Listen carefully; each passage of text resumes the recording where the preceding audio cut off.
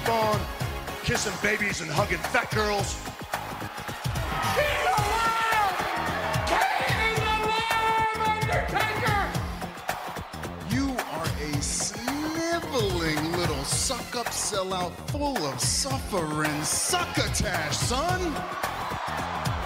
It's me, Austin! Oh, son of a bitch! What? It's me, Austin! It was me all along, Austin! And you t-shirts are too tight too, Billy! And you book a match with me against Ryan Keelan! Look at me! I'm a total package! I will rip him apart! I'm pissed now! Where to, Stephanie? Total Fucking Marks with Dan St. Germain. Welcome, everybody, to Total Effing Marks. I am the king of sad style, the man with the largest calves in the world, the St. Germain event. Joining me, as always, Sergeant Slaughterhouse, Scotty Chaps. What up? Andy Cups, Robert Karpolis. Hey. And joining us a second week in a row, Mike, have we come up with your wrestling name yet? A few were bounced around last week, but have we settled on anything? I've not yet. The highly disputed era. The highly disputed. There you go. That was pretty good. And Zach. What's going on, Zach? Oh, not much. What's going on with you, Dan?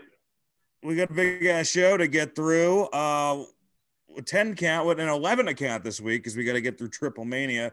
But let's start it out. Number one, Cutler Gate.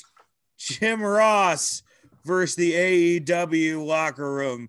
Jim Ross says he doesn't get all the flippity dippities. The locker room gets pissed Don't off. say that. That was his actual terminology. Wait, that's what he said? All the flippity dippities. Oh, goodness. It doesn't mean nothing. The same shit they all say. Yeah. Then the locker room got pissed off. Then Brandon Cutler mouthed back on Twitter. He said something sassy. And then before you know it, both him and Wardlow are dropped from the I don't know if it was like a 30-man tag. It was a big ass tag. Well, they last explained night. it. They said that Wardlow had a family emergency, Which is true. They didn't just make it up. Emergency. No, it was fun. I think that the controversy surrounding it is hilarious because if you do have to drop someone from the team, it's Brandon Cutler. Yes. And then if you have to drop somebody else, it's Brandon Cutler. I mean, his name has the word "cut" in it. It's not. What do you think about this? What do you think about these backstage queens beefing, Robert? I mean, I was disappointed because I've never seen Brandon Cutler, and I wanted to see which member of the Misfits he was supposed to be. But he is either incredibly fucking stupid or he is on the QT Marshall plan of I have pictures of Cody, because he has pictures of the Bucks actually. Don't take a shot at Jim Ross. You like AEW can snipe at the WWE guys. WWE guys can snipe at AEW. Jim Ross, yes, he's a surly old man, and he hates that one spot, which is an incredibly stupid spot, even for wrestling, where it's like 9 guys are going to stand in the same place to catch the 10th guy who's going to dive, and you're going to land on everybody. It's dumb. It's stupid. It makes no sense. In the same way, most of pro wrestling over time doesn't make sense. But Jim Ross's one job is to get over whoever's in the ring. And if he hates you, Jim Ross is not subtle about absolutely burying you. And the fact that I couldn't pick Brandon Cutler out of a fucking lineup means he needs all the help Jim Ross can get him. Yeah, JR is the David Letterman of wrestling commentary. If Paris Hilton is wrestling, he's going to make her feel like shit and cry, That's a great fucking point. Mike, of all the phases of Brandon Cutler's career, which one is your favorite? No, I'm gonna roll my 2d20 and make a confidence roll. Okay, I got a 6 and a 3, so I'll keep my opinion short. I think that I don't know what that. What is that? Dungeons and Dragons? What is this? That's Brandon Cutler's whole character. He's a D&D yeah. guy. That's right. I knew that. Yeah, He dresses thank you. as a fucking dragon. Yeah. Dan was so Dan I know, thought that really was funny. your It was gimmick. really funny. Oh, it's like is Mike the dice man now? What's going on? No, I think that like he does have job security. You know, he is the Young Bucks' QT. He does work behind the scenes and all that, but it's complicated because Jim Ross's job is to put over this company and this style. And so should he be criticizing it? I don't know. Do I agree with his criticisms? Absolutely. That spot, like Robert said, is terrible, especially when it's in a tag team match and the person's tag member gets hurt. Makes no sense. Yeah, also the advantage should always be in the ring. Whoever is in the ring has the advantage. So if everybody's out of the ring and one guy's in the ring, don't jump out of the ring. So yeah, I mean, there's huge flaws. My issue isn't with that. Yeah, everybody thinks that spot kind of looks dumb because visually it looks dumb, but I don't think any of us complain about the actual move. When the move is executed, we think it looks cool, and that's what matters. It's the stalling that looks like shit. I don't like how he started complaining about the super kick and the DDT because wrestling has evolved. And while at the same time, Moxley has the paradigm shift. Okada has the Rainmaker, which is just a clothesline. It's like you can make those moves effective, and you could also not. They could both exist at the same time, and it's fine. But there are cooler looking moves than a fucking DDT and a super kick. I mean, yeah, but shitting on this. Oh, I'm sorry. No, I was quickly going to say, I mean, it's weird using the word evolved when what's actually happened is wrestlers have gotten, twice as small, but somehow 100 times as invincible. Like, I just cannot buy someone who looks like Adam Cole, who looks like one of the fucking shrimp people from The Little Mermaid, getting kicked in the face even once and getting out of it. Like, so the amount, I think it's Mike is channeling his Ole Anderson for this. Mike, but he's getting kicked by another tiny person. So you're not just always. He's fought against big dudes and won. He beat Keith Lee. I know Keith Lee eventually beat him, but like, I think secretly Keith Lee isn't that big. That's kind of how I watch wrestling. I just assume everybody is kind of like feathery. You think physics doesn't apply because of? Yeah, I've watched enough wrestling. I've seen tiny guys pick up big guys. It's all just kind of weights. It is don't weird. Like you don't realize how big Doc Gallows is until you actually see him. Yeah, there's plenty. I mean, Booker T's like that. Billy Gunn's like that. Oh my god, that guy's huge. They're all like that. Like they're very tall. Chavo Guerrero, like even if they're shorter than you, they're still fucking jacked. John Cena's a monster human. Beat your ass. Yeah. John Cena's head was bigger than Dan's. I think the only person we could take convincingly is probably Brandon Cutler. Except when Dan says you can't see me, it's because no one bought tickets. Oh, it must have. What was the fair in town? It's like as I get older, the competition gets even more pathetic. You're like, oh, they got a good bowling alley on that side of town. I get it. I'll be honest, I would fuck that bearded lady as well. Zach, is this too close to the microphone, or am I good? I think I could work with that. Yeah, that's fine. Right. Zach is the proxy for all of you in the audience. If you have a problem with how close Dan is, press 1 on your phone now. All right, number 2, NXT or Dynamite. I'll start it. NXT by a landslide this week. If not just for Kyle O'Reilly versus Pete Dunne. Pete Dunne. I mean, that was. See, Dan even forgot who he wrestled. That's how much NXT fucking doesn't matter, dude. Yeah, it was a better show, but at the end of the day, I don't really remember what happened. And I do think it was a better show, but I have to like look into my notes and go, okay, what happened? Meanwhile, I can recite to you everything that happened in AEW, even though it kind of stunk last night. You thought Dynamite was still, no. NXT's better. NXT's better, but I do think we have to agree that there's a problem that even though NXT was better, I don't really know what occurred. Okay, but like I remember 9/11 more than I remember my last birthday, but I probably enjoyed my last birthday more, Scott. So exactly. Your logic Yeah, but 9/11 is technically more interesting and cooler. Like you should, you know what I mean? Like it's just like Dynamite. It was okay, guys. We don't know if 9/11 happened, so this is a really weird announcement. Yes. Like Dynamite, it was a work, but the thing is, Dynamite, it's the only time you get it all week. So they have every character packed into one, unless you have no life and you're watching 9 hours of dark. In which case, just get out. Leave your house, even without a mask for COVID. Let God do his work. But the AEW Dynamite's going to be more memorable because it's the only time you're seeing this, and they pack all their stars into 2 hours. But this show for Dynamite there was nothing really great about it. It was fine. It was kind of continuing filler. I think the opening 6-man tag was okay. They're pushing this Matt Hardy as kind of being a dick. But again, they have this problem of their agents don't talk to each other, because the finish of that match was guy gets knocked out, Matt Hardy goes in and takes the pin. The finish of the Inner Circle match with 35 guys was Hager lays somebody out, and then MJF goes in to get the pin. You have the same finish twice in the same show. And, a mascot of the show, Angelico, was on, and now all of a sudden he's Dean Malenko. He's the greatest submission expert ever. Excalibur's he knows Zack Sabre Jr. We've never seen him win with a submission, I don't think. Never seen him win. I will say it was a good match. It was a really good match. It was a much better match than I thought it was going to be. This is the kind of match Cody needs to have. It's just where he's like squirming while a guy does cool shit around his body. I thought it was good. Dude, it was a good match. I feel like Cody, like the Gargano Candice LeRae videos are making fun of Cody and Brandy. Someone should be. But they came first.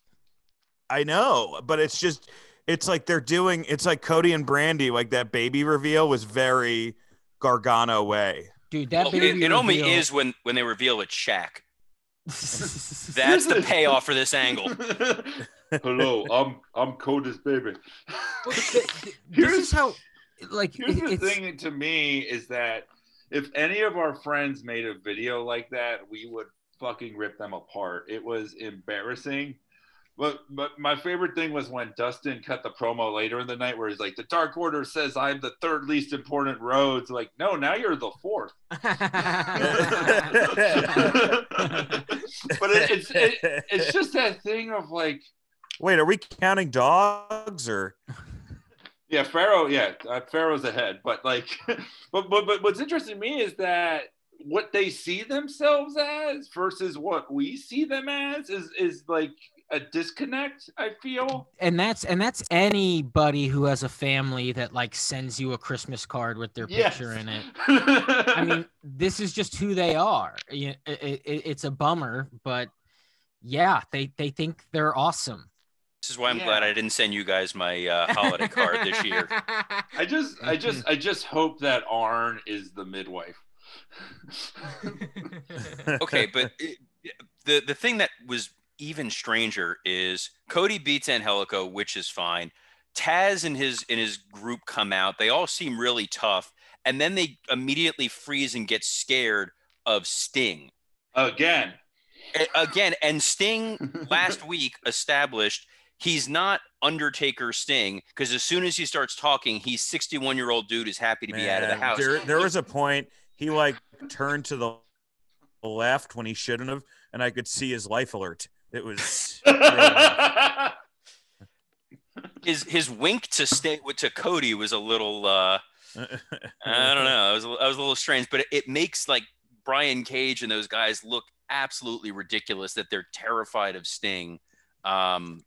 Unless they're not Hobbs, man. Well, Hobbs is ready to jump his ass. Yeah. Hobbs is ready to beat his old ass. But commentary kind of saved that by saying that Taz was, letting them know, hey, this isn't the smartest move now. They do a good job covering that shit up. But they do, but it's still 4-on-1 on a 61-year-old dude with a bat that he pulls out of his pants. Well, also, this is just the shorter version of his debut. We saw. Yeah. We need advancement. I mean, maybe we don't, but something. I mean, I want eventually for them to cut to Darby in the crowd, and Sting is sitting next to him, like feeding him like he's a baby bird or something.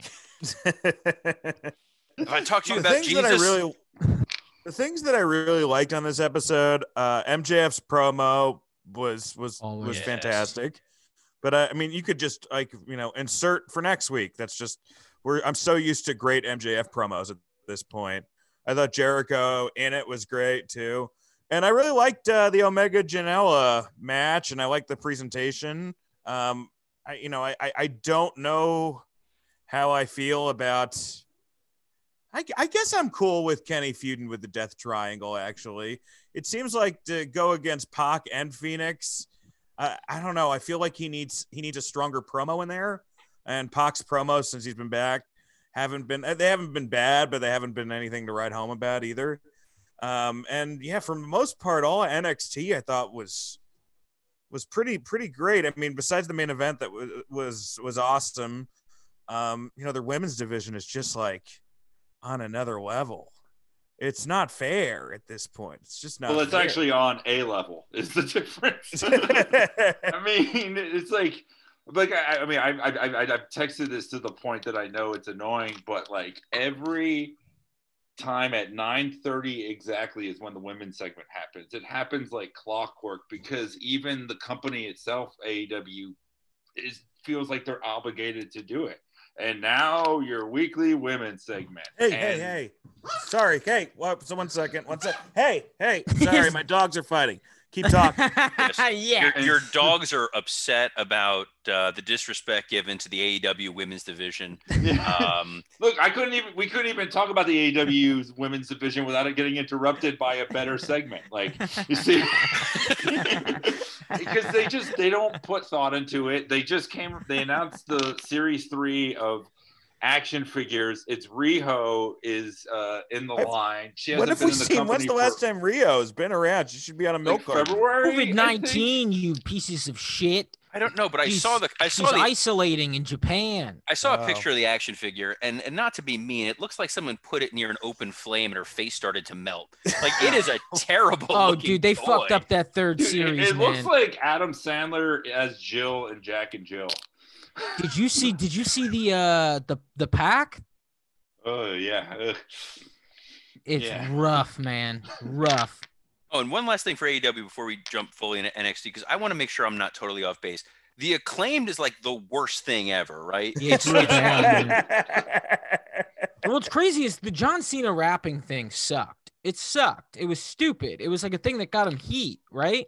And then eventually we learned to love Cena, but Cena was the beginning of the end. I mean, this is why WWE is where it's at. It started with Cena was on top for forever, and it was fucking corny. This rap shit is corny.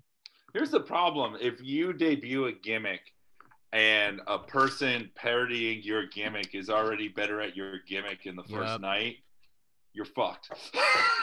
That's the thing. Like, why would you even have Kazarian do it this early? Like, let them have the best, rhymes possible and all that shit for a couple weeks. And then you could have someone go back and forth. But you already made them look jumpy. Well, and he pulled out the CD because, CD, Christopher Daniels, and he was saying that he was old. But that gimmick feels so old that when he held the CD there, it's just like, this is all of the same time. It made me Why think are you wearing headphones like that? Yeah. Maybe think they sat there with like Photoshop and they did this and then printed it and then bought a CD. Like, you have too much fucking time on your hands to make a Gallagher prop. And it highlights how great Top Flight is in the little bit of time they've been given and how memorable they are versus the Acclaim, which feels like a dated gimmick that's kind of embarrassing. Top Flight rules. Also, like just a continuity issue, which I loved with the whole Phoenix Kenny thing. That's like excellent continuity. That like they're plugging in holes, But oh shit, what were we just talking about? Come on, don't let me lose it. Who we're talking about the Acclaimed and Top Flight. Oh, so the friggin' and Angelico and goddamn Jack Evans. Yes, they have to beat the Bucks to get a title shot, but the Acclaim just get one because they rapped at them. It's ass. Well, they beat SCU by clearly cheating right in front of the Bucks, and the Bucks are like, that you deserve a tag title shot for that. I mean, this is the problem with this show is, like you said, Robert, like, no one no one, the agents don't talk to each other. There's like 3 or 4 pull aparts every episode because there isn't that continuity. You know, I like the whole thing with Cody and Taz and all of that. We never saw him train his son, right? We never saw Cody and Hook on television, but Taz was upset about it. And then the next week, his son just comes out. It's like, am I missing something? Like, it just feels like they expect you to know all this stuff, and even people who watch, that's something that should have been shot for sure. Yeah, but even the people that watch Dark and Being the Elite, which you should not have to do to enjoy Dynamite, like there's still plot holes. Even if you watch all of that, it's like, just wrestling should be simple. Top Flight kicks MJF and Jericho. Now they're wrestling next week. That makes sense. Yeah. The Omega and Janela match also, that was definitely rushed. I mean, did you notice the barbed wire broom that they accidentally revealed, and then I guess it ended up not being used because whether time or because they had to use it next week, or they had to make room for that 25-minute Evil East match came beforehand. Nice. Jesus Christ! But no mention of TNA, which I guess is part of the deal or something. I don't even know. There's no mention of that. Dan, don't you shit on the rise of Red Velvet. Frankie Kazarian, didn't it remind you when he rapped? It reminds you like when a cop knows how to play a basketball. Like it had that sort of vibe where you're just like, this is. It should look. The hottest feud they have is Don Callis and Tony Schiavone, which obviously they're going to pay off in a tuxedo match. That's what I'm here for. And that's going to wipe the floor with NXT. NXT was head and shoulders. Looking at it now, was head and shoulders better. Yeah, no, I agree. I think NXT was better this week. But I watch both. I still find AEW more entertaining because you can't predict the lows, and the lows are uniquely their own lows, and the highs are nothing you can replicate. Like NXT is a formula. Yeah. They bought a bunch of guys. I think it's more than that, man. I think that they just got their. I really think that they got asked to headline after somebody bombed headlining for 3 hours right before they got up. That's what it felt like, with NXT. NXT had such an impossible task this week after Raw. Like I thought, I can't point to one NXT segment and be like, that was for sure ass. Like there are things that happened that I didn't like, but there wasn't anything like, the Acclaimed. I think the size of Shotzi's tank is a little ass. It looks like Power Wheels. It is goofy, and there's nothing intimidating about coming out in a little vroom vroom tank. Mike, how dare you? She's honoring a member of her family who served in some form of the military at some point, theoretically. I thought it was like a therapy tank. You know how you have like a therapy dog? Like she has a therapy Power Wheels or something. No, she bought it with all the money she earned from selling pictures of her shit online. That's a callback to a previous episode. Look, being on top of a tank, great. Rusev entrance, one of the best ever. But being in a little tank like that, it was a little. I liked it when she used to run over Robert Stone. I thought that was fun. No, that's fun. You like any harm towards Jews. Well, if you want to tune in my other podcast, go to no. All right. So we can all agree NXT was a little better. Yeah. We don't have to keep beating this fucking horse to the ground. Number 3, Vince sends Otis, AJ's bodyguard, Mace, and Keith Lee to Fat Camp. This was everybody. The internet was in an uproar this week because Keith Lee was sent with Otis, who has the rep of being unsafe, and I guess AJ's bodyguard and Mace for being green. I'm not really sure what their deal is, and Keith Lee. Everybody's talking about how they're already ruining Keith Lee's style, getting rid of all his high spot flair, so he can just become another big show for the WWE. Was this overreaction by the internet? Was this an underreaction? Does Vince have a point? Let's start out with Mike. Well, this is part of why NXT doesn't matter and why it's an ineffective program in its existence, because you can be invested in a guy like Keith Lee They do everything right with him. You love him. You care about him. You like his music. And then he gets to the main roster and they take away the music, which was one of the things that made him great. Now they're taking away his move set, which is another thing that makes him great. And he's in back and forth 50-50 feuds that you don't give a shit about. So I think that the internet like really connected with Keith Lee because he's very personable, very likable. I think one of the best talents they've had in a long time, and now he's just another guy, and you're gonna have him wrestle like just another big guy. So yeah, I think the internet's right. Scott, is the internet right? I think when you put it your way, like Fat Camp, I think I agree with it. And I think in terms of reality, right, outside of the world of wrestling is wrestling and he's getting a paycheck, if he loses 10 pounds, I guess even 10 pounds, it's worth it, right? Just for his well-being. But that's true. Right. But I don't think it's a Fat Camp thing. I think he gets irritated with how Keith Lee wrestles, which is a bummer because he wrestles in a really cool way that everybody likes. And yeah, it's like this farming system that existed before NXT. I mean, now NXT's purpose is just to be another show. There really is no, but it just feels like what he does with the big guys is something he doesn't do with everybody else. And people don't point it out enough. I mean, he treats the big guys like it's the 80s. And like that's elephants. why there hasn't been a good big guy since the 80s. Taker and Kane, I mean, that's it, right? Every other big guy has been like a failure. Well, I mean, what do you want to consider Brock a big guy? Oh,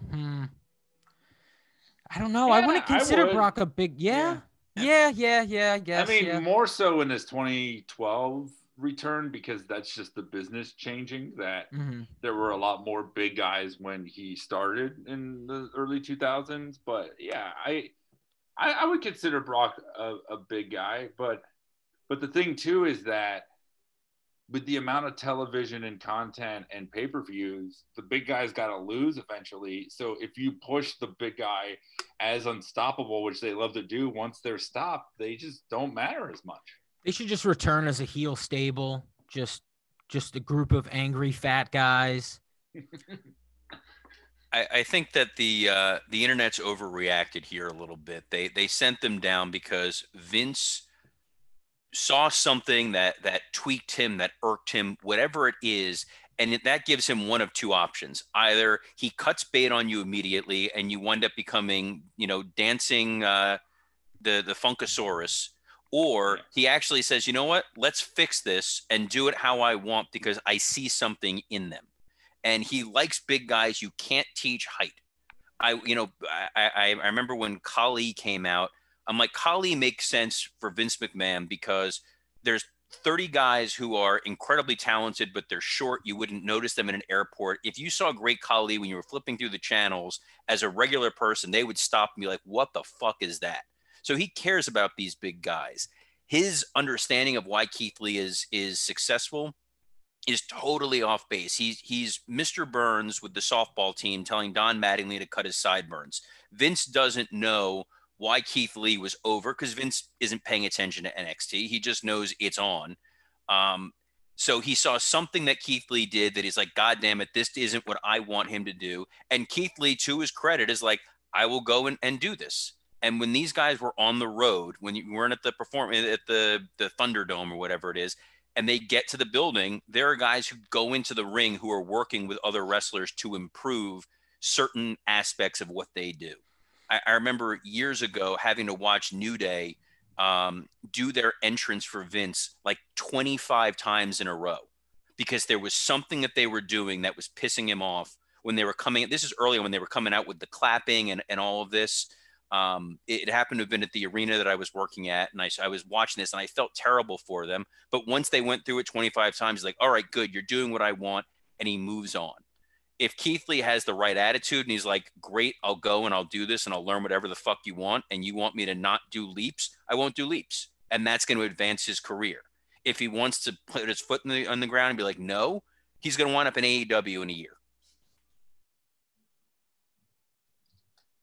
I could be good for him to wind up in AEW. I mean, that's probably what he should do. Right? No, I think he's going to have a big match at Mania. I think he's turning heel. I think this will be part of it, which is kind of a fail because we're going to agree with him. But yeah, I actually think he's going to have like a big 2021. There's no way that Vince hates him. There's no way. No, he's too charismatic. Exactly, and so he's gonna too be fucking fine. big and charismatic.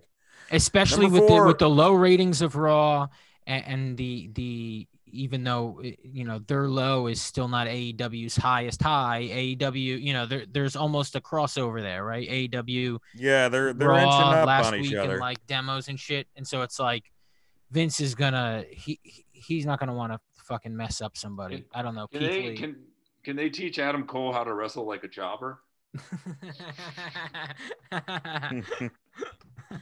Number 4, Raw ratings plummet. This wasn't. This is the lowest. Is that Dan? Dan's gone. Dan's frozen. Yeah. Well, I know what he would have said. it was Raw's lowest. Can you hear me now? Yeah, there you go. He's back. All right, sorry. Yeah, it was the lowest Raw rating of all time. What did you guys think? First off, did everyone here watch Raw, or was it just I did watch Robert? Raw. You watched it? Yeah. Do you think this was any worse than the last couple weeks? Like, I didn't see it was any worse. I really don't think it was any worse than the last couple weeks. I think that they went up against like the best football game of the year, which like that Cleveland Baltimore game was phenomenal. There hasn't been a Monday Night Football game like that in years. But yeah, I don't think it's gonna, I think it could be the new normal, unfortunately, if they really have to start switching stuff up. 3 hours is just a lot of time, man. It's a lot of time to fill. That's not what it is, though. 3 hours isn't that much time. I mean, people binge watch shows and they go, I wish there was more of that show. Like, right. People like watching shit that they like, and goddamn, people would love to be whisked away for 3 hours every Monday night and not have to live in, whatever they're dealing with right now. It's like, no, this show stinks. Even if it was 2 hours, it would stink. And if it was 1 hour, it would stink, but we'd laugh about it. So we'd watch it, and this is painful to get through. The show is really not good. And I'm just like, I kind of want Vince to just come out and say, hey, this is for toddlers now. This is for just so we can like get a context to it, so I could know what mood I need to be in when I watch it. Hey, Scott, if a show has multiple hide and seek segments, that's what they're telling you. I mean, this is for kids who shouldn't be awake at this time. Yeah, this is like when people talk about show, Mike. So I ended up I wasn't able to sleep last night, so I watched it and then was able to sleep. It was I mean, here's the thing. On Monday I put on Raw because I was like, oh, I'll watch a little bit of Raw. You guys text, they're like, oh, we'll talk about it. And it was AJ versus Sheamus. And I'm like, I feel like I've seen this match a bajillion times. And it may have even been the first time, but it was just like, it just feels the same. And I turned it off. And then I watched some of the segments this morning. I mean, the Lana stuff is just very uncomfortable. That's not a way to make a baby face. I just feel bad, but not sympathetically. I just feel bad. Like, I feel bad for myself watching it,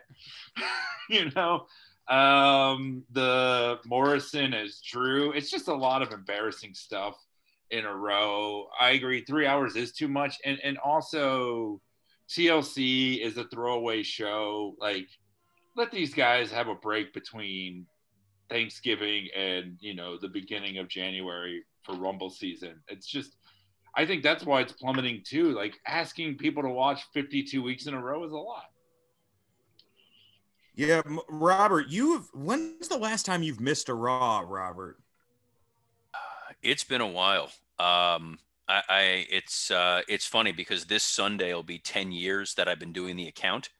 So I've watched just about every Raw, at least for the last 10 years. It's been force of habit for my entire life, but for the longest time before doing it, I would just use a VCR and record the show when I was younger, or DVR it later in life. The biggest problem with Raw this week was, if you looked at the ratings, people didn't tune out over the course of the show and be like, this show sucks. They just didn't tune in at all. And the biggest problem with Raw was, for a 3-hour show, you could summarize it in 40 seconds and say everything that happened, and you wouldn't have missed a thing. You could have read the preview for Raw beforehand, which was, the night before Christmas with Miz. Okay, that's a skippable segment where they just talk. AJ versus Sheamus. AJ has to win to build the thing. Who gives a fuck? There's going to be a confrontation with AJ and Drew, which is going to end in physicality. And then that was the show. Oh, and then there was going to be the Firefly Funhouse wandering around Thunderdome, which, who gives a fuck? The only thing that mattered was Randy Orton putting Bray into a box to light him on fire, which you could have seen the clip of the next day if you really cared. There was interesting little interpersonal things that they did on the show, like Riddle interacting with Bray Wyatt was surprisingly kind of endearing. Riddle overall has been surprisingly endearing when he can be annoying as fuck on TV. Yeah, I liked him. Yeah, he's been great. I think the problem with the show is there's no urgency to need to watch, and the fear is Vince is now going to go the complete opposite, because he always overreacts. And now it's going to be like, all right, what stars of the past can I call to bring them here? Because that's my panic mode, rather than have faith in your talent and give them something compelling to do. Yeah, he's kind of running. He's running out of tricks. But congratulations to Jackson Riker. He's back. Just in time for the Rumble, baby. It is Mania going to be season. A white Christmas.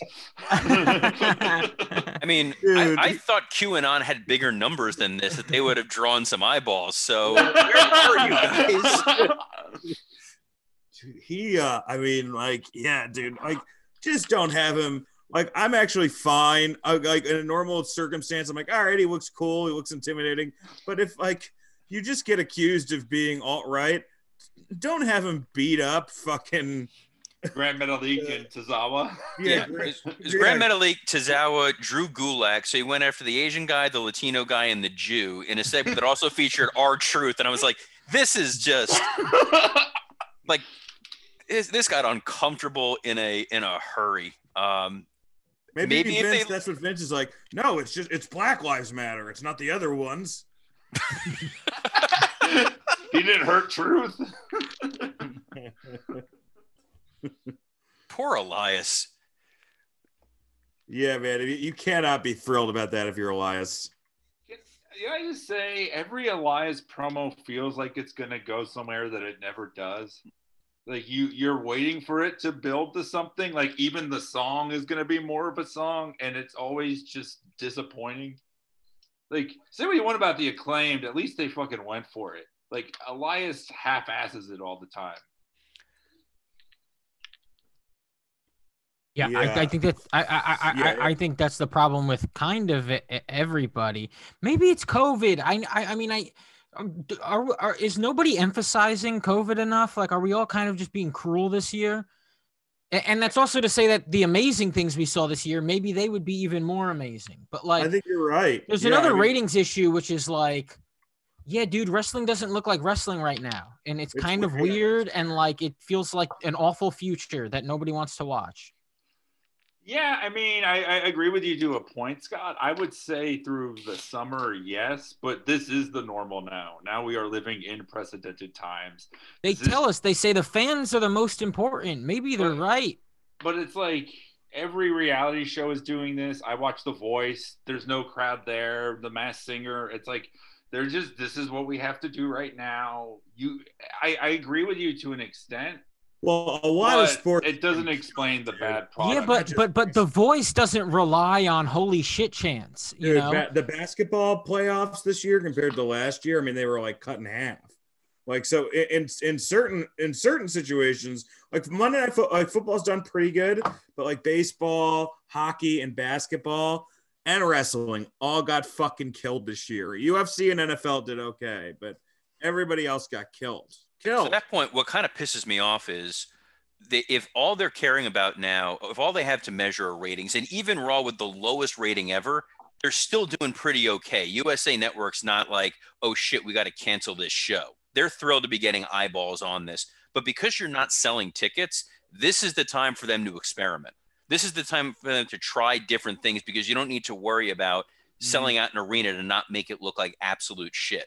So this is where they should be loosening the reins a little bit and seeing what can we try and do? Because the WWE is trying interesting things. The problem is they're trying it in small doses, either with Roman Reigns, which has been interesting, or they've been trying in areas where people don't watch. Paul Heyman twice on Talking Smack, the Kevin Owens segment and the Big E segment, got those guys over better than anything WWE has done with either one of them in at least 3 years. But the problem is not enough people saw that because how many people are realistically watching Talking Smack? But when you get to Raw and SmackDown, those segments were incredible. Those were fantastic, and everything else is just like paint by numbers. Oh, and SmackDown's on FS1 this week. Yeah, it's gonna get its ass kicked this week, and I do think that there's an element too where it's Christmas time and it's just nobody gives a shit about wrestling during Christmas anymore. Yeah, next week no one's really gonna watch it. I mean, I am excited for that New Year's show with Omega Phoenix. That'll be cool to see that match, but I'm not expecting anything from anyone next week. I wonder if they're gonna pull the trigger on something big, like on Raw. You know how they panic and then they try to do something interesting. I wonder if they'll wait till after the holidays because they know they're going to get a shit rating no matter what, or if that really scared them this week. Did they tape next week's Dynamite last night? Hopefully tonight. I think they're taping. Yeah, they'll tape that tonight. Yeah. So they're not gonna have to wrestle. That's good. I mean, I think that's part of explains why we got the Dynamite we did last night and why we might this week. Like a lot of the like kind of meandering tag matches.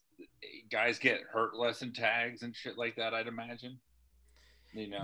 Yeah, there's that. And also, I mean, they did push a lot of new storylines last night. It's just, I don't think we're very interested in them. You know, like the Christopher Daniels situation. Clearly, he's going to, you know, be wanting to prove himself. And it's like, okay, I don't know. I'm more excited about this Omega Impact thing that you're not mentioning for some reason, and Sting, which you gave us 10 seconds of. Well, speaking of hot new angles, number 5, where do you think Knights of the Lone Wolf will rank amongst wrestling stables, guys? Scott, we'll start with you. Something joke about they belong in the Knights of Columbus, huh? Yay! Yeah, no, dude, they don't rank. They're the worst. They didn't even give them outfits. They just zipped up hoodies. I think if you told someone there was a group called the Knights of the Lone Wolf, they would think it was a bunch of white supremacists that look like us. It's not a great name. Well, it is Baron Corbin. I mean, they're not far off. Hey, look, I will say this. I think T-Bar would kill it with this gimmick. That's it though. He's the only guy that can pull it. I think it's more of a slapjack gimmick myself. Yeah. This is like specifically bad though. I wonder why they feel the need to be using these guys at all right now. Yeah, it just feels like Baron Corbin is like hanging around with the two guys that defend Baron Corbin on the internet. Oh man. What do you do with Corbin? I mean, obviously I think we would all say just really get him off TV, right? We've been saying that for years. The problem is he's not bad enough to legitimately be done with him because he has improved for him.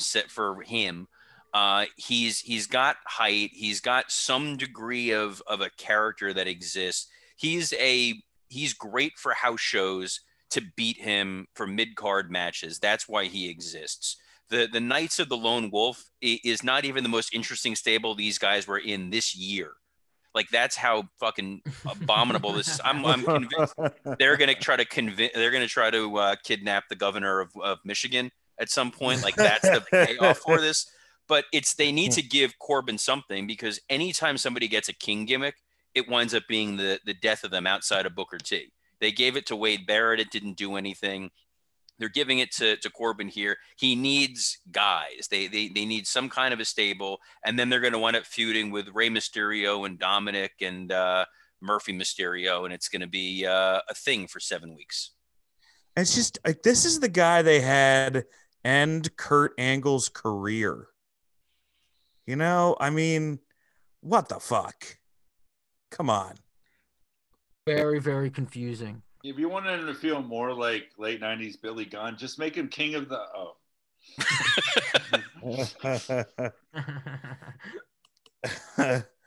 Yeah, Knights of the Lone Wolf. I don't know if it's going to be around for that much longer. Number no, 6. No. That's the thing. But a thing like Knights of the Lone Wolf, like it could end in 2 weeks, and in 10 years we'll be like, is it still happening? Nobody knows. Nobody cares. It's not going to be that. It like exists somewhere, not in time. There's so many things like that where I go, oh, Shinsuke and Cesaro.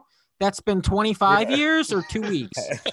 Oh, Sheamus is alive? Those two guys, those two guys who are in Knights of Corbin's Table, or what, Knights of the Lone Wolf, they must have had such a fucking range of emotions that day, because first they got the call. They're like, hey guys, good news, you're no longer with Jackson Riker. They're like, yes, finally, thank God, we're not with that racist piece of shit anymore. And then they're like, okay, you're going to be with Baron Corbin in a new stable called Knights of the Lone Wolf. And they're like, so is that racist piece of shit still busy, or can we get back with Jackson Riker, please? It seems like that would be less painful than this. Number 6, Scott's New Japan Corner. Scott, let us know what's going on. All right, fools. So last Friday, I'm going to run down all the winners of these tournaments, because last weekend there was a bunch of New Japan tournaments. Best of the Super Juniors winner was Hiromu Takahashi. Super J Cup winner was El Phantasmo, and the World Tag League winners were the Gorillas of Destiny. Last week, Tokyo Sports voted Naito the Pro Wrestling MVP of the year. Okada versus Naito got Match of the Year, which nobody here watches it that much, but we all know it was Okada versus Ibushi the night before. Yeah, that was the way. Yeah, it just seems like they just give. It almost seems like corporate awards. Yeah, exactly. This Monday and Tuesday, we have Road to Tokyo Dome shows, but again, they're just like a bunch of tag matches that don't really matter. And I mean, we pretty much have the Tokyo Dome shows, like the lineups announced. It's Takahashi versus El Phantasmo the first night. The winner of that fights Taiji Ishimori for the title the next night. Great-O-Khan versus Hiroshi Tanahashi. Dangerous Tekkers versus God. Okada versus Ospreay. And the main event of Ibushi Naito. That's the first night. Then the second night, it's Evil versus Sonata. Jeff Cobb versus Shingo. Jay White versus whoever wins the Naito Ibushi match the night before. I mean, this lineup isn't that exciting. There's like 3 matches that I'm like, Okada Ospreay is going to be incredible, though. Okada Ospreay will be really great to watch. But again, dude, these crowds aren't allowed to make noise. They can only clap. It's like only clapping crowds, and they actually adhere to it. You know, it's not like they cut to the crowd and somebody has their mask down. Like they don't really fuck around. So I don't know. We'll see. We'll see what happens. But I'm it's just there's so much shit to watch now. I got to watch fucking Wrestle Kingdom. I gotta watch the new Hard to Kill pay-per-view. So much shit. Yeah, which I mean, dude, that's how bad, by the way, TNA is doing with this angle, which I'm kind of bummed out about, is it's not even on the list, and that was a huge angle. I mean, the Omega and Doc Gallows and Carl Anderson got together, and just ratings just cratered from last week. Yeah, well, I think because people realized, we don't have to sit through this. We could just watch the clip immediately after, because someone's going to post it on Twitter, and he's only going to be on it for 45 seconds. I think it'll sell pay-per-views. I mean, I think that's a kind of cool match. And you know what? It's smart. So, Robert, you know what the match is, right? Do you even know what match is happening in TNA? This is it's the Good Brothers and Omega against Swan and Motor City Machine Guns. Yeah. Now, what I like about this, before it just being an Omega and Swan match, is people who do tune in specifically for Omega, which, I mean, it happened at AAA. A lot of people watched it because of Omega. So it's going to happen. Instead of just seeing Omega wrestle Swan, you're going to see him in the ring with, 4 or 5 other guys. You know, he's going to get to wrestle Sabin. He's going to get to wrestle Alex Shelley. So now you're interested in the product and not just one guy. Hopefully. That's the idea. Will it work? Probably not. Yeah, but the challenge is, there's no chance in hell that Kenny Omega is going to lose. Not against Swan, no. So it's kind of like, all right, it's a one match thing that if you really wanted to go seek it out elsewhere, you could find it. I don't know that it's necessarily worth somebody going to go pay their money for a 6-man tag, which it'll probably be a good 6-man tag. And we love Doc Gallows, former guest on the show, but is that enough? I don't know how much the pay-per-view costs, but I think they're cheap enough. But yeah, this is a storyline. $40. It's $40. I checked it out. It's $40. $40. What are they, insane? Oh man. Yeah.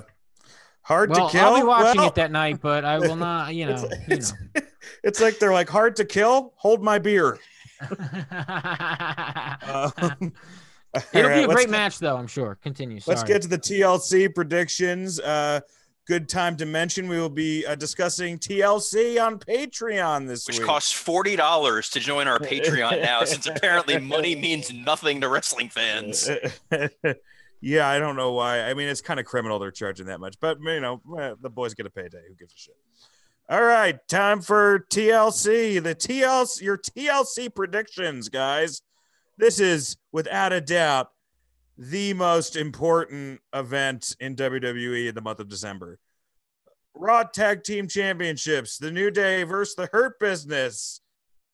I'm just going to say the Hurt Business. That's who I want to win. At this point, it's like you should just use the New Day to make new champions, right? I mean, they've had it so many times, and they're made as a tag. You can't get any more made than the New Day.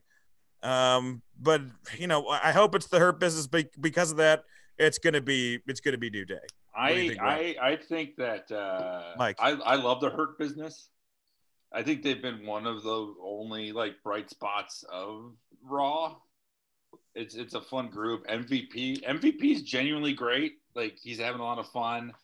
What I want to know, Robert, as someone who worked there, did Vince pitch for them to pour milk on a guy, or did someone pitch that to Vince to keep their job? Oh, somebody definitely pitched that to Vince of it'd be hilarious if we pour milk on that scrawny guy who didn't shave because Vince hates beards. And he's like, God damn, that's fantastic. Now, do you think the person that pitched it was the scrawny guy himself? No, I think the scrawny guy was definitely a local indie guy that they grabbed. I think that the best part of pouring the milk was most of it wound up on Lashley. I know.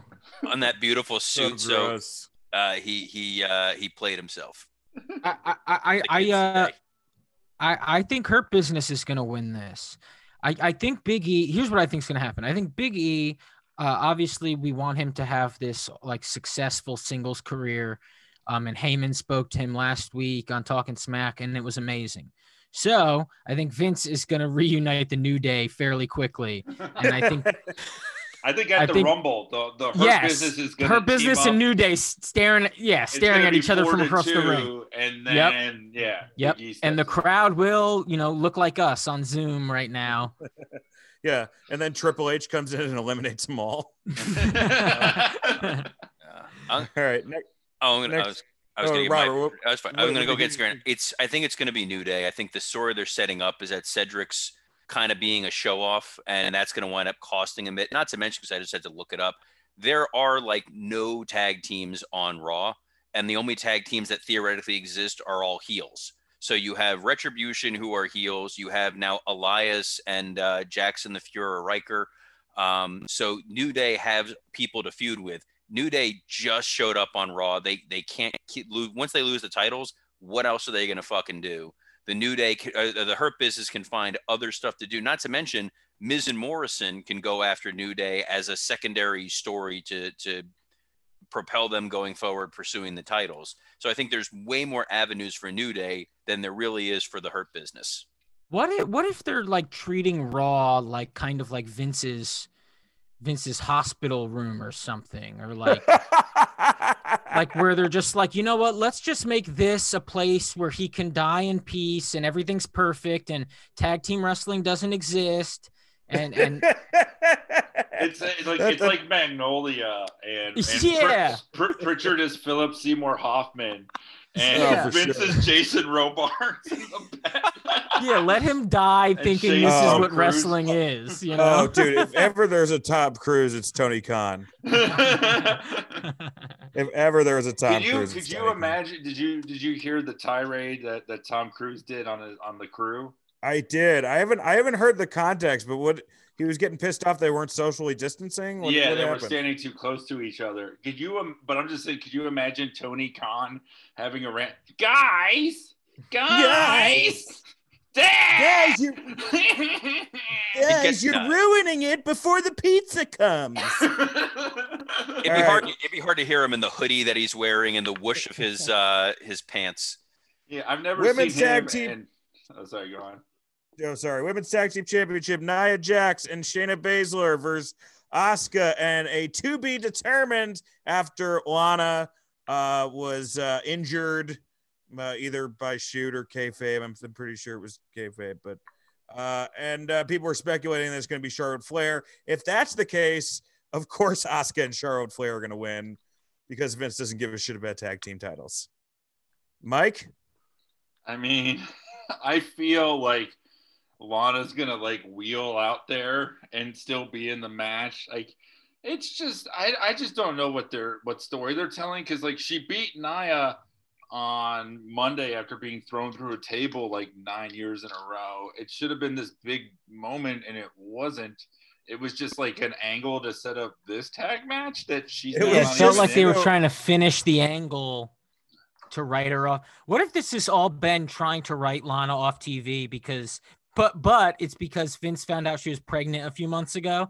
So she's like, I'll just go like everybody else does. He's like, no, we're going to have to put you through a few tables before you leave. Is she pregnant? No, they wouldn't let her get physical. Oh, yeah. That was the bit I was attempting. Oh, God damn it. Dude, the whole point of that bit was then like Miro just tweeted a photo of her doing it and be like, I taught her this move last night. And they were 69ing. Yeah. You know Miro wears a Gucci condom. Oh, Jesus. The Fiend Bray Wyatt versus Randy Orton in a Firefly Funhouse Inferno match. My goodness. So I'll jump on this one since I got passed over on the last one. All right. Well, what was your prediction, Robert? Oh, I don't. I got to get to everybody, Robert. Anybody give a job. Anybody give a fuck? It's the women will win. This one is obviously, if it's an Inferno match, it means that the Fiend's going to get lit on fire for some kind of cool imagery to continue this going forward, because you can't pin Bray Wyatt. You can't make him submit when he's the Fiend. This is the only way that they can get something done. The only way this would be cool is if they have some sort of flame retardant outfit for Alexa to be lit on fire in some way, shape, or form, because they're going for the visual, and that's it. Otherwise, you can't light Randy Orton on fire. He wrestles in trunks. That's, but I'm using logic. I'm sorry. I got to say. Oh, yeah. Let me tell you something. Randy Orton is also Scott's one-word review. I was just going to say, dude, I'm like sitting here biting my tongue like, man, I got a joke about this flame retardant. I was just setting up Dan to see if he was going to, because I wanted to see if Dan was going to break his policy if we're not using those terms anymore, just to poke the bear. Dude, this match is going to be bad, and that's a problem because one, when you announce a thing like this, it's supposed to be on the show, and it's supposed to be a shocking moment. Oh my goodness, an Inferno Firefly. But it's so stupid that it's just like they just send it out as a tweet because they know it's ineffective and it's going to be stupid, and we're all going to laugh about it. This is a thing for us to all laugh about. It's part of it. It's like, I think they know that more people will tune in to laugh at how bad a thing is than actually take the Fiend seriously. The Fiend sucks, guys. Mike, do you share Mike? Mike, what's your opinion on the Fiend? It goes back and forth. Yeah, I mean, I like his performance. I think he does a great job with the character. Firefly Funhouse is great. I feel like it would work better as a storyline with a beginning, middle, and end than just this character where he's in these matches that all end up feeling the same. It's just kind of repetitive. The fact that Scott probably accurately already predicted what the match is going to be isn't good. I mean, I like Bray. I think the guy's talented. I'm just kind of bored with this. And I know that Randy has probably had the pandemic has probably helped Randy more than anyone of not having crowds there. But this is just it's a boring feud. They had like the Funhouse thing a few years ago. These two, House of Horrors or some dumb shit. Yeah, that was the House of Horrors. Or it just feels stale. Like, why are they fighting? Did they say what this match is, though? I mean, what is it? Did they say what? I'm sure it's an Inferno match, right? It's a Firefly Inferno match. So what does that mean? Probably cinematic. I don't know. Hopefully the worms come back from WrestleMania 33. I think it'll be a cinematic thing with fire. Well, they better hop on Santa's sleigh then and fly somewhere cool. I want to see some cool Christmas stuff happen. It's going to be, that would be a blast if like it was from Santa's sleigh. Scott, you actually had a great idea for how this match should end. What was it? Yeah. So my pitch for the ending is Randy Orton finally thinks he defeated the Fiend, after this hellacious year that really we've all been through as Americans, right? And then he walks outside of the Thunderdome or whatever we're calling it now, and he's breathing and panting, and he looks up and it starts snowing, and he smiles, and winter is here, but it's a good thing. It's a relief, and it's nice, and we finally defeated the Fiend. And then we pan out, and Randy Orton is inside of a snow globe. And the Fiend grabs the snow globe and shakes it. Did you just book Saint elsewhere? Yeah, and then we have to tune into Raw to see, if Randy got out of the blizzard. If Randy got out. Oh man! Also, and then he drops it and he says "shyster," and that's his last word. Also, do you remember like a couple months ago when Orton called Bray Wyatt out for having that really expensive match in WrestleMania and it's sucking? Like, I just know that in like a week, this is why I love this feud, because in 2 weeks or whenever this feud is done, Randy's going to have a great tweet about it in the future.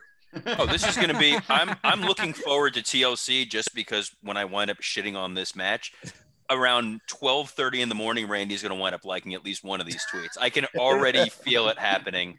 And you said he's the most self-deprecating at all the wrestlers. He's very self-deprecating. Anytime if I really shit on him or something, he'll like it and he doesn't care. He's like, yeah, no, this is fucking terrible, and I will call it out, like making fun of the night vision goggle assault on the legends. Oh my gosh! It's also, you're not making fun of the guy; you're making fun of the dumb work he's being asked. Exactly, he gets it. I'm not pointing out like you're a bad husband or something. Dude, what if it's cinematic? It's Randy Orton looking at the flames, like around the ring, and then the Fiend touches his back shoulder, and it flashes Randy Orton back to looking at the Yule log as a child around Christmas time. And Cowboy Bob Orton is beating his mom in front of the tree with his cat. And the Fiend has finally gotten Orton's the true voices in his head that come to him. What if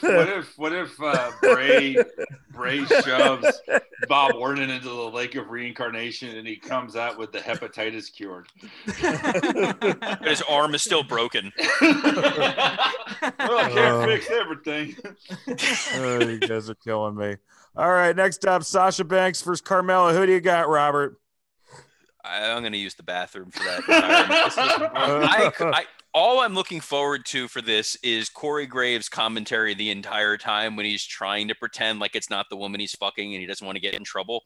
Anytime she's out there, it's this very delicate balance of very respectful. He's very respectful.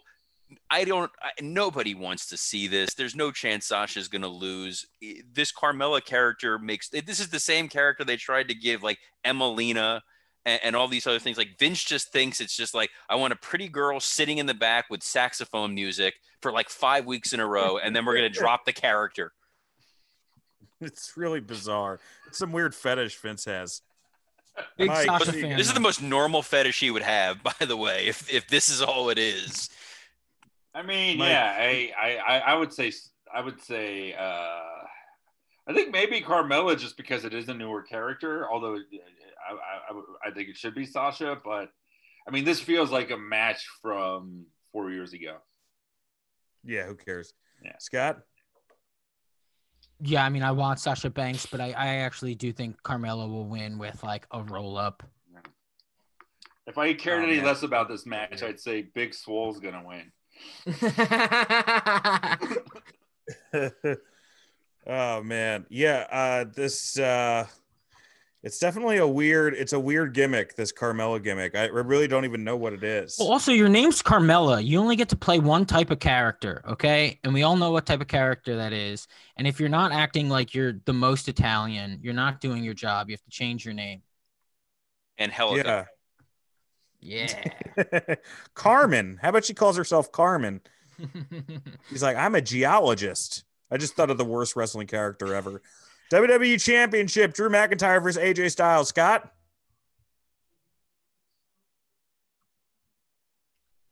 Scott, who did you got?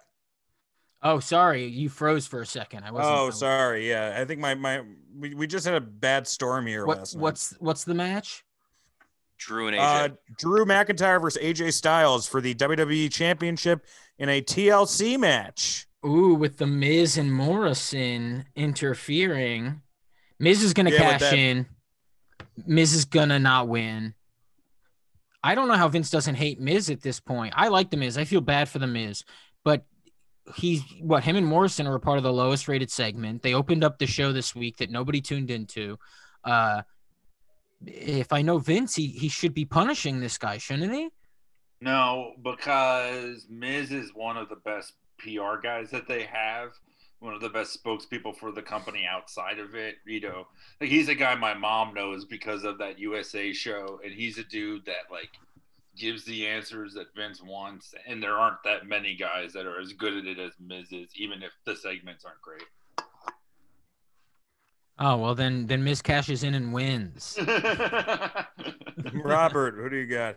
They can't take the title off Drew. They learned that mistake the last time. They need to get something going behind him because WrestleMania is like 4 months or 3 days away. Time is relative.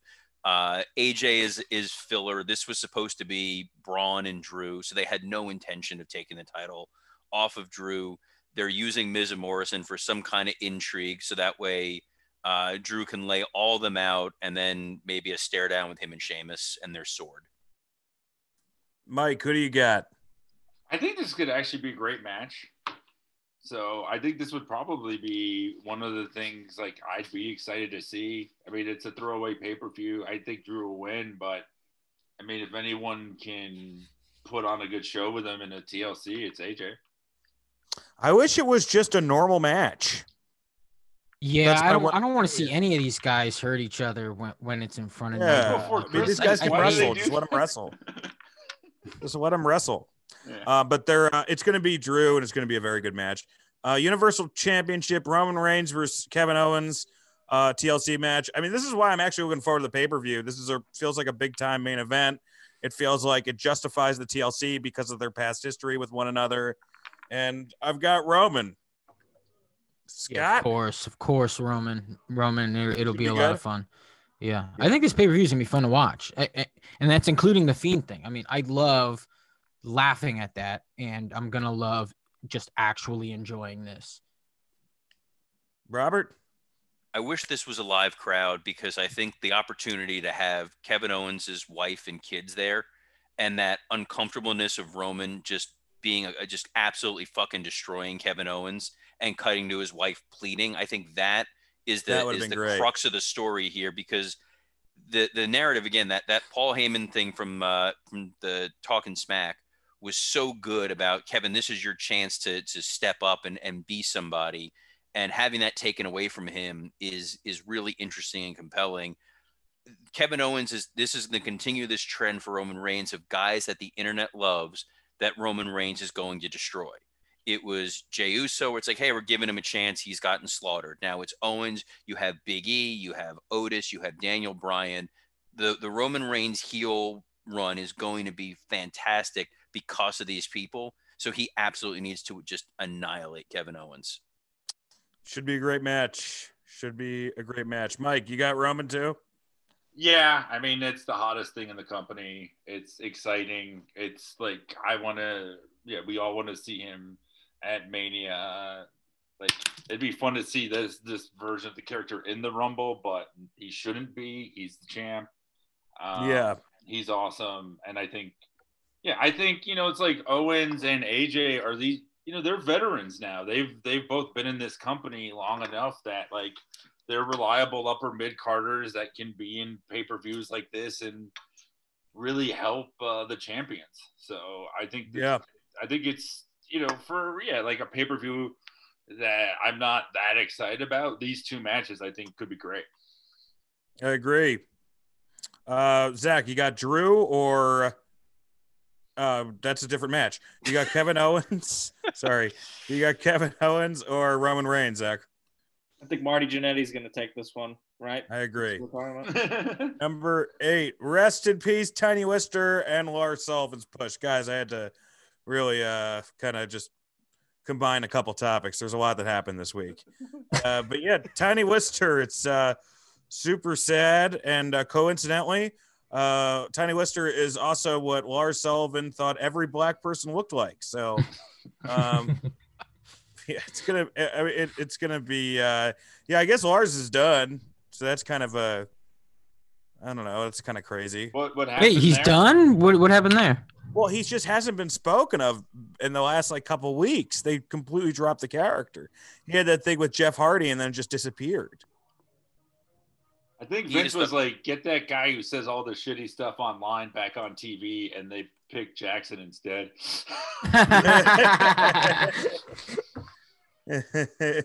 Lars Sullivan is like, the problem then, he's the herpes of pro wrestling. Just when you think he's gone, he's going to come back and he's going to main event SmackDown.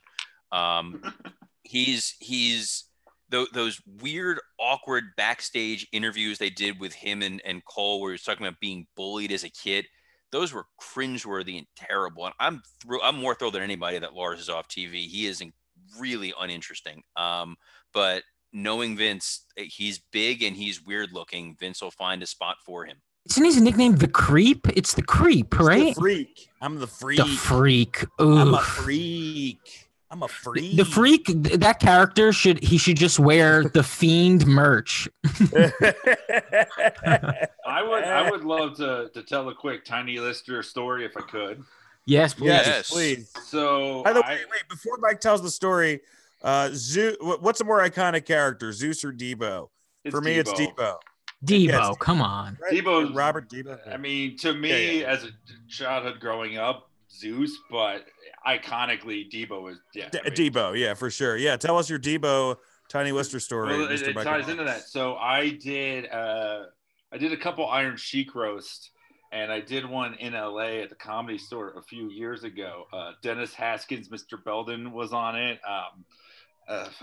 Bagwell was on it, just shirtless with a big hat. Gangrel, Morrison, and Lister himself.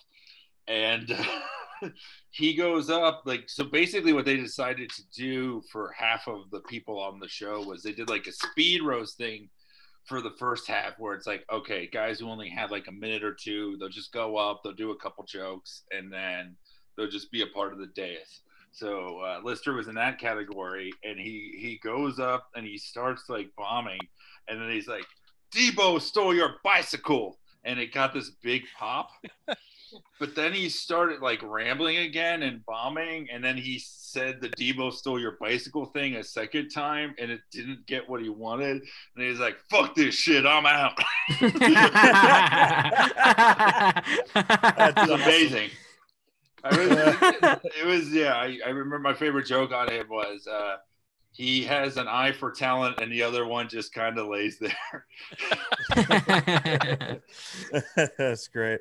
He was fucking great though, man. Great in The Dark Knight. He was awesome in that movie. He helped save the ferry and Fifth Element. Yeah. Yes, I was so shocked when I heard he died. I was sad. My wife's like, "Oh, the president from The Fifth Element." I just looked at her and I was like, "I just fell in love with you all over again." All right, number 9. Let's check in with Robert for another segment of Creative Has Nothing for You. Robert was there for Eddie Guerrero's final feud, the Eddie Batista feud, which did headline a pay-per-view, No Mercy 2005. Was this a fun one to work on, Robert? This was a blast to work on, and it's unfortunate that it never got paid off in full. Where was it supposed to go? I mean, it was supposed to. The thing is, this is where it could have pivoted in a couple of different ways. The idea behind this was Batista's on SmackDown. He's established as the guy on SmackDown, but the whole goal was to not get the crowd to turn on him and shit on him. And what made him successful in his feud with Triple H was he was Bugs Bunny. And he was in on everything, a step or two ahead, and nobody could pull something over on him. So when you put him in there with Eddie Guerrero, who's at this point the dastardly evil heel, the whole idea is like Batista's winking at the crowd like, I know he's a piece of shit and everything he's saying is a lie, so I'm always going to be one step ahead of him. And Eddie played that babyface role so well, where it was on so many different levels the way that it was working, where Eddie was clearly a heel, behaving like a babyface, and the audience was playing along with it, knowing full well he's a dastardly heel, but it's fun to cheer for him in the Daffy Duck. He was Daffy Duck. He was Daffy Duck. And the No Mercy match was supposed to set up Eddie finally going full heel again, because the finish of it was Batista wins clean. Eddie has the opportunity to cheat. Everyone's expecting him to cheat. He doesn't do it. I was surprised because he beats him with a spine buster and not with a Batista bomb. Right. Well, that was to save the ultimate finish. It was like, wow, he beat him with this when Eddie had all these opportunities to cheat and win, and he didn't. And we would pitch all these kind of really just fun little things of Eddie passive aggressively doing things that seemed like they were going to be helpful for Batista, but were really harmful. Some of them went over Vince's head. One that I remember pitching was, and I just blatantly rip off from The Simpsons because he doesn't know what the fuck The Simpsons are. There was the thing where Homer was accused of sexual harassment, and they cut an interview with him where clearly he was asked different questions and they re-edited it. So the idea was that Eddie was going to set Batista up with an interview for local TV, but it was really a guy that Eddie had, and he was going to change the answers to make it so it's like when Batista's like, oh, they're awful. He's talking about, Al Qaeda, and he's like, what do you think of the WWE fans? Oh, they're awful. And he's trying to turn the audience against them. It's kind of that thing. And Vince didn't get it. And then years later, WWE did that exact idea for another storyline. I was like, well, they owe me a check for like $8. Ultimately, what was going to happen was Eddie was going to turn full heel. He was going to get fed up with it, and he was going to abandon this plot and still get his comeuppance. But because he was getting over so much as a babyface, there was the possibility of just, all right, we cut the heel story and we just go forward with Eddie as a full-fledged babyface. And what was kind of nice and poetic was his last match was against Mr. Kennedy, who was a heel. And Eddie, even though he was the heel, was working as a babyface. So there's something kind of nice that his last match that he had, he was still getting cheered by the audience, even though he was supposed to be the heel, and everybody was in on it. And the reason why I wanted to highlight this storyline was because this speaks to an audience can understand a more complicated story than what they're told. And WWE tried that a little bit with Drew McIntyre earlier this year of telling a story of a babyface who's one step ahead. And then they just kind of cut bait and made him stupid again because they have no faith in their fans, when the audience is a hell of a lot smarter. And when you insult their intelligence, which was a lot of what you got on Raw, they tune out. And this was a fun storyline to work on, and it was something that would have helped them. And ultimately with Batista, rather than continue down this path, they turned it into, he's a generic babyface, he's a big strong guy, and he's going to go face Mark Henry and Khali and be fairly uninteresting for a long time. Yeah. It was it's at least Vince saw Braveheart. I was surprised about that. It was interesting. I thought they did a fun nod to that Guerrero Kennedy match 2 weeks ago with or was it last week with MJF and Cassidy with the chair thing? Oh, the chairs, the whole chair situation. Because that was how the Kennedy match ended, right? Yes. where he acted like he hit him and he didn't. Yeah, and where MJF gives him the chair and he just puts his hands in his pockets. I was like, that's a cute great. little homage. Yeah, you 10. see Eddie in a lot of matches. People reference Eddie constantly still in matches. He's one of the best ever. Yeah. Number 10. How have I not seen this terrible British Bulldog promo? Insert promo. Welcome, fans, backstage at the Carolina Coliseum, only on DirecTV, Backstage Nitro Blast with the British Bulldog. And just a few weeks ago, of course, Alex Wright comes out pretty much out of nowhere and issues this challenge, claiming to be the finest European wrestler. Of course, you have many years of experience on him.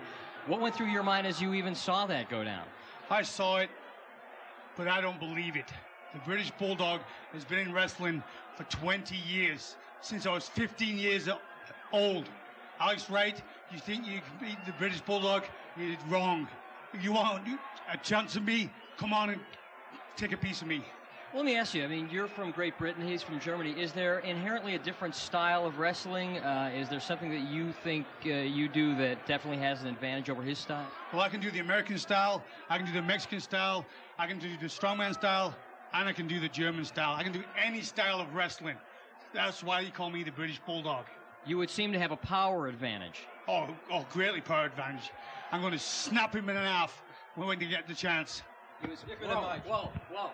Jetzt hör mir mal zu und du hörst mir besser genau zu. Ich bin der beste europäische Ringer. Halt deine Klappe oder ich werde sie dir stopfen, dass du's weißt. You get me? When you speak to me, speak in English. I don't speak German, okay? The Night Show girls Look at shit, somebody call security! Somebody get Dillinger! Let's go back to Lee and chat on the internet. End of promo. That was basically just a commercial for Percocet. That entire video, like Davey Boy, I mean, his cheeks are puffed out. He looks like he's about to like blow up, like the end of like the guy from Big Trouble in Little China. He just is. Alex Wright, who's got to be my top 5 least favorite wrestlers ever. I used to like Alex Wright. Oh my God, but you dance like a gigolo beforehand. Just gigolo, a German gigolo. That was his fucking character. That was a baby face. It didn't make any sense. Yeah, then they had the worst pull apart in history. Man, I don't know how this makes this never gets recognized for how terrible of a promo it is. Where would you rank it? Well, I'm unfamiliar with Davey Boy's promos. Is this typical of him? I mean, this is really like bad. He was never a great promo, but this was like it sounds like a baby who needs to take a nap, but like and Alex Wright told him he needs to take a nap, and now he's a mad baby because he doesn't need to take a nap. Like Davey Boy always sounded like your dad trying to do an impression of a British person for the first time. Like, hello, Dad, I'm gonna go get some tea. Like he just was never good on the mic. I was watching King of the Ring '97 last night, and it's him, Owen, and Anvil. And they had him go first, and Owen and Anvil were good on the mic. And it's like, don't lead with Davey. He was never good. Like there's that one right in the late 90s where he's like, I'm gonna win because I'm bizarre. There's a part during this promo that's so great. The audio is great, and I'm glad you all heard it. But if you go back and watch the video, there's a moment when he's talking, and there's a look in his eye where like another person inhabited his body, and he didn't know where he was, and he was scared, and then like left his body. Like he's talking, he just pauses, and there's this blank stare of just absolute terror of like I've inhabited someone else's physical being, and I don't know what's going on. Bless his heart. He still better than Brett as a promo. I don't know. It's weird when you're in a tag team with a guy who pulled a gun on his wife, and that guy was the charismatic one. All right, bonus number 11. We watched AAA on Saturday. Guys, you got to check it out. It's a crazy show. There's a real great match, Kenny Omega versus Laredo Kid, but besides that, it's like this weird it's like turns out to like imagine the Mexican Day of the Dead meets the Grammys. That's kind of like what feels like parts of this. Latin Grammys. Yeah, the Latin Grammys, and then the Latin. Well, I mean, one of those I was like, is this like Latino puddle of mud? But that last match, man, between puddle of blood. Oh my God. That last match, what was it between? What were the guys' names again? Pagano and Chessman. Wow. I mean, like, I got hepatitis looking at that match. It was one of the craziest. Like, the end of it when they were like cutting his hair and he was just like convulsing off the stretcher. It was genuinely uncomfortable. Dude, like, they went for it though. Type shit. I found out that was his family that was cutting his hair, and that makes it so much more uncomfortable. I think that was his daughter. Was the one with the it was. That's why she was crying. Yeah. I just thought it was like a staff member crying because she had to do this. Because there were no gloves. Her hands were just like covered in blood. Full of her father's blood, and also he sounds like he's puking the whole time. He's like, whoa. Yeah, like when a match between two people can become a super spreader event.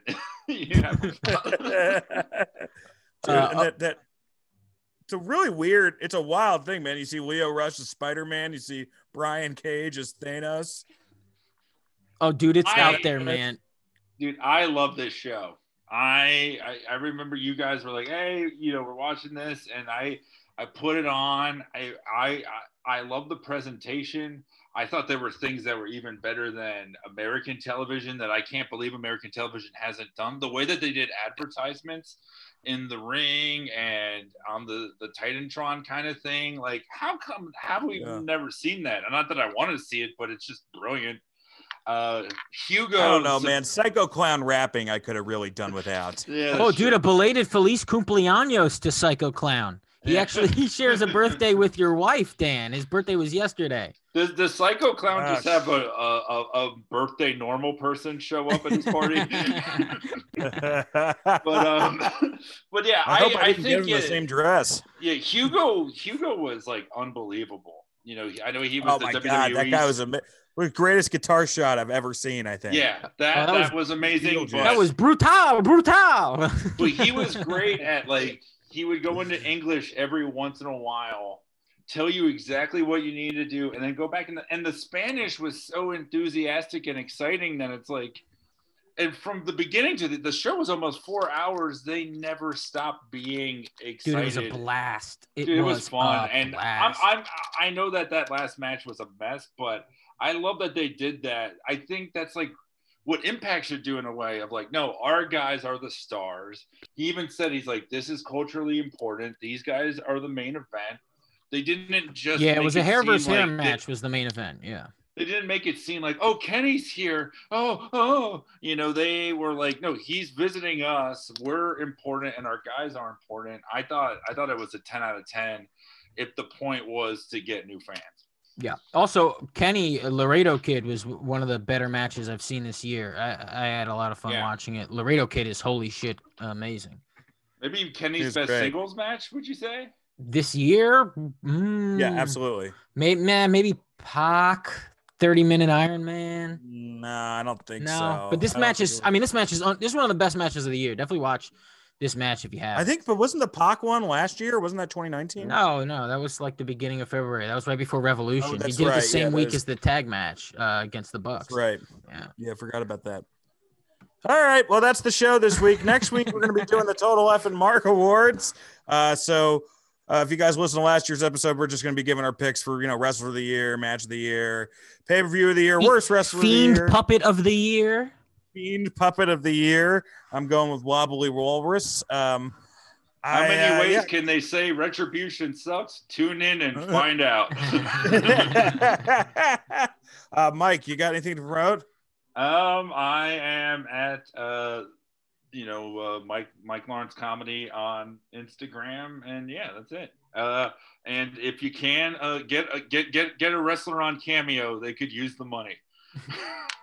Oh, that's right. Fucking Jesus Christ. We got to play this we got to play this. I can't believe we didn't get to it. It's I assumed we were going to play it up top, but let's just play it to end the show. Let's play it now. Like it's going to be on the intro of the show. Mike Lawrence was kind enough to pay Vince Russo to give Total effing Marks a shout out, which after we give our plugs, we're going to play for you guys. Scott, what do you got to promote? Scott_Chaplin on Instagram. And listen to my other podcast, Garbage Days with Brendan Sagalow. Robert? You can follow me on Twitter at WWCreative_ISH. Like I said, 10 years of doing the account this Sunday, and had so many amazing and wonderful experiences from starting this stupid fucking thing, and somehow wound up here with two really talented comedians and Scott. And it's a real, it's a real thrill, and looking forward to the Patreon on Sunday. And I can't believe Vince Russo, I'm disgusted with you. Roll the tape. Man, it's the best $50 ever. Yeah, and congrats, Rob. I've always been a big fan of the stuff, man. Some of the funniest stuff about wrestling. A decade of destruction. Yeah, man, great shit. Pretty good, Scott. I like that one. Thanks. I just ruined it. The funniest thing about wrestling, by the way, Shawn Michaels is in a movie with Steve Ranazzisi about fake Avengers. This is the lowest bar ever. Buy our shirt at Pro Wrestling Tees. And hey, Zach, what do you got to say? Listen to Vince Russo and wash your hands. Merry Christmas. I think Hanukkah's over. What's the last night of Hanukkah or something? I'm about to go do Hanukkah right now. Shit. It's over when Robert says it's over. Yeah. All of a sudden, like Robert puts on a gimp outfit. We're like, is that Hanukkah? What's going on? It's a very sexual holiday. Dan Scott had Barry Horowitz wish me a happy Hanukkah, which was nice. I gotta say, man, he brought it. He really did gave great. a shit, man. Let me tell you, he looks more pro wrestler than Jewish guy at this point. I thought he was like Stone Cold Steve. He's got like the Austin hunting hat and camo and everything. All right, well, here's fucking Vince Russo. Merry Christmas. Yo, this is Vince Russo, and I'm here to let you know that I am a big fan of the Total Effin' Marks podcast, and I want to wish the hosts of that show, Scott, Dan, Robert, and Zach, a happy holiday, and I hope you guys are in the next Brawl for All.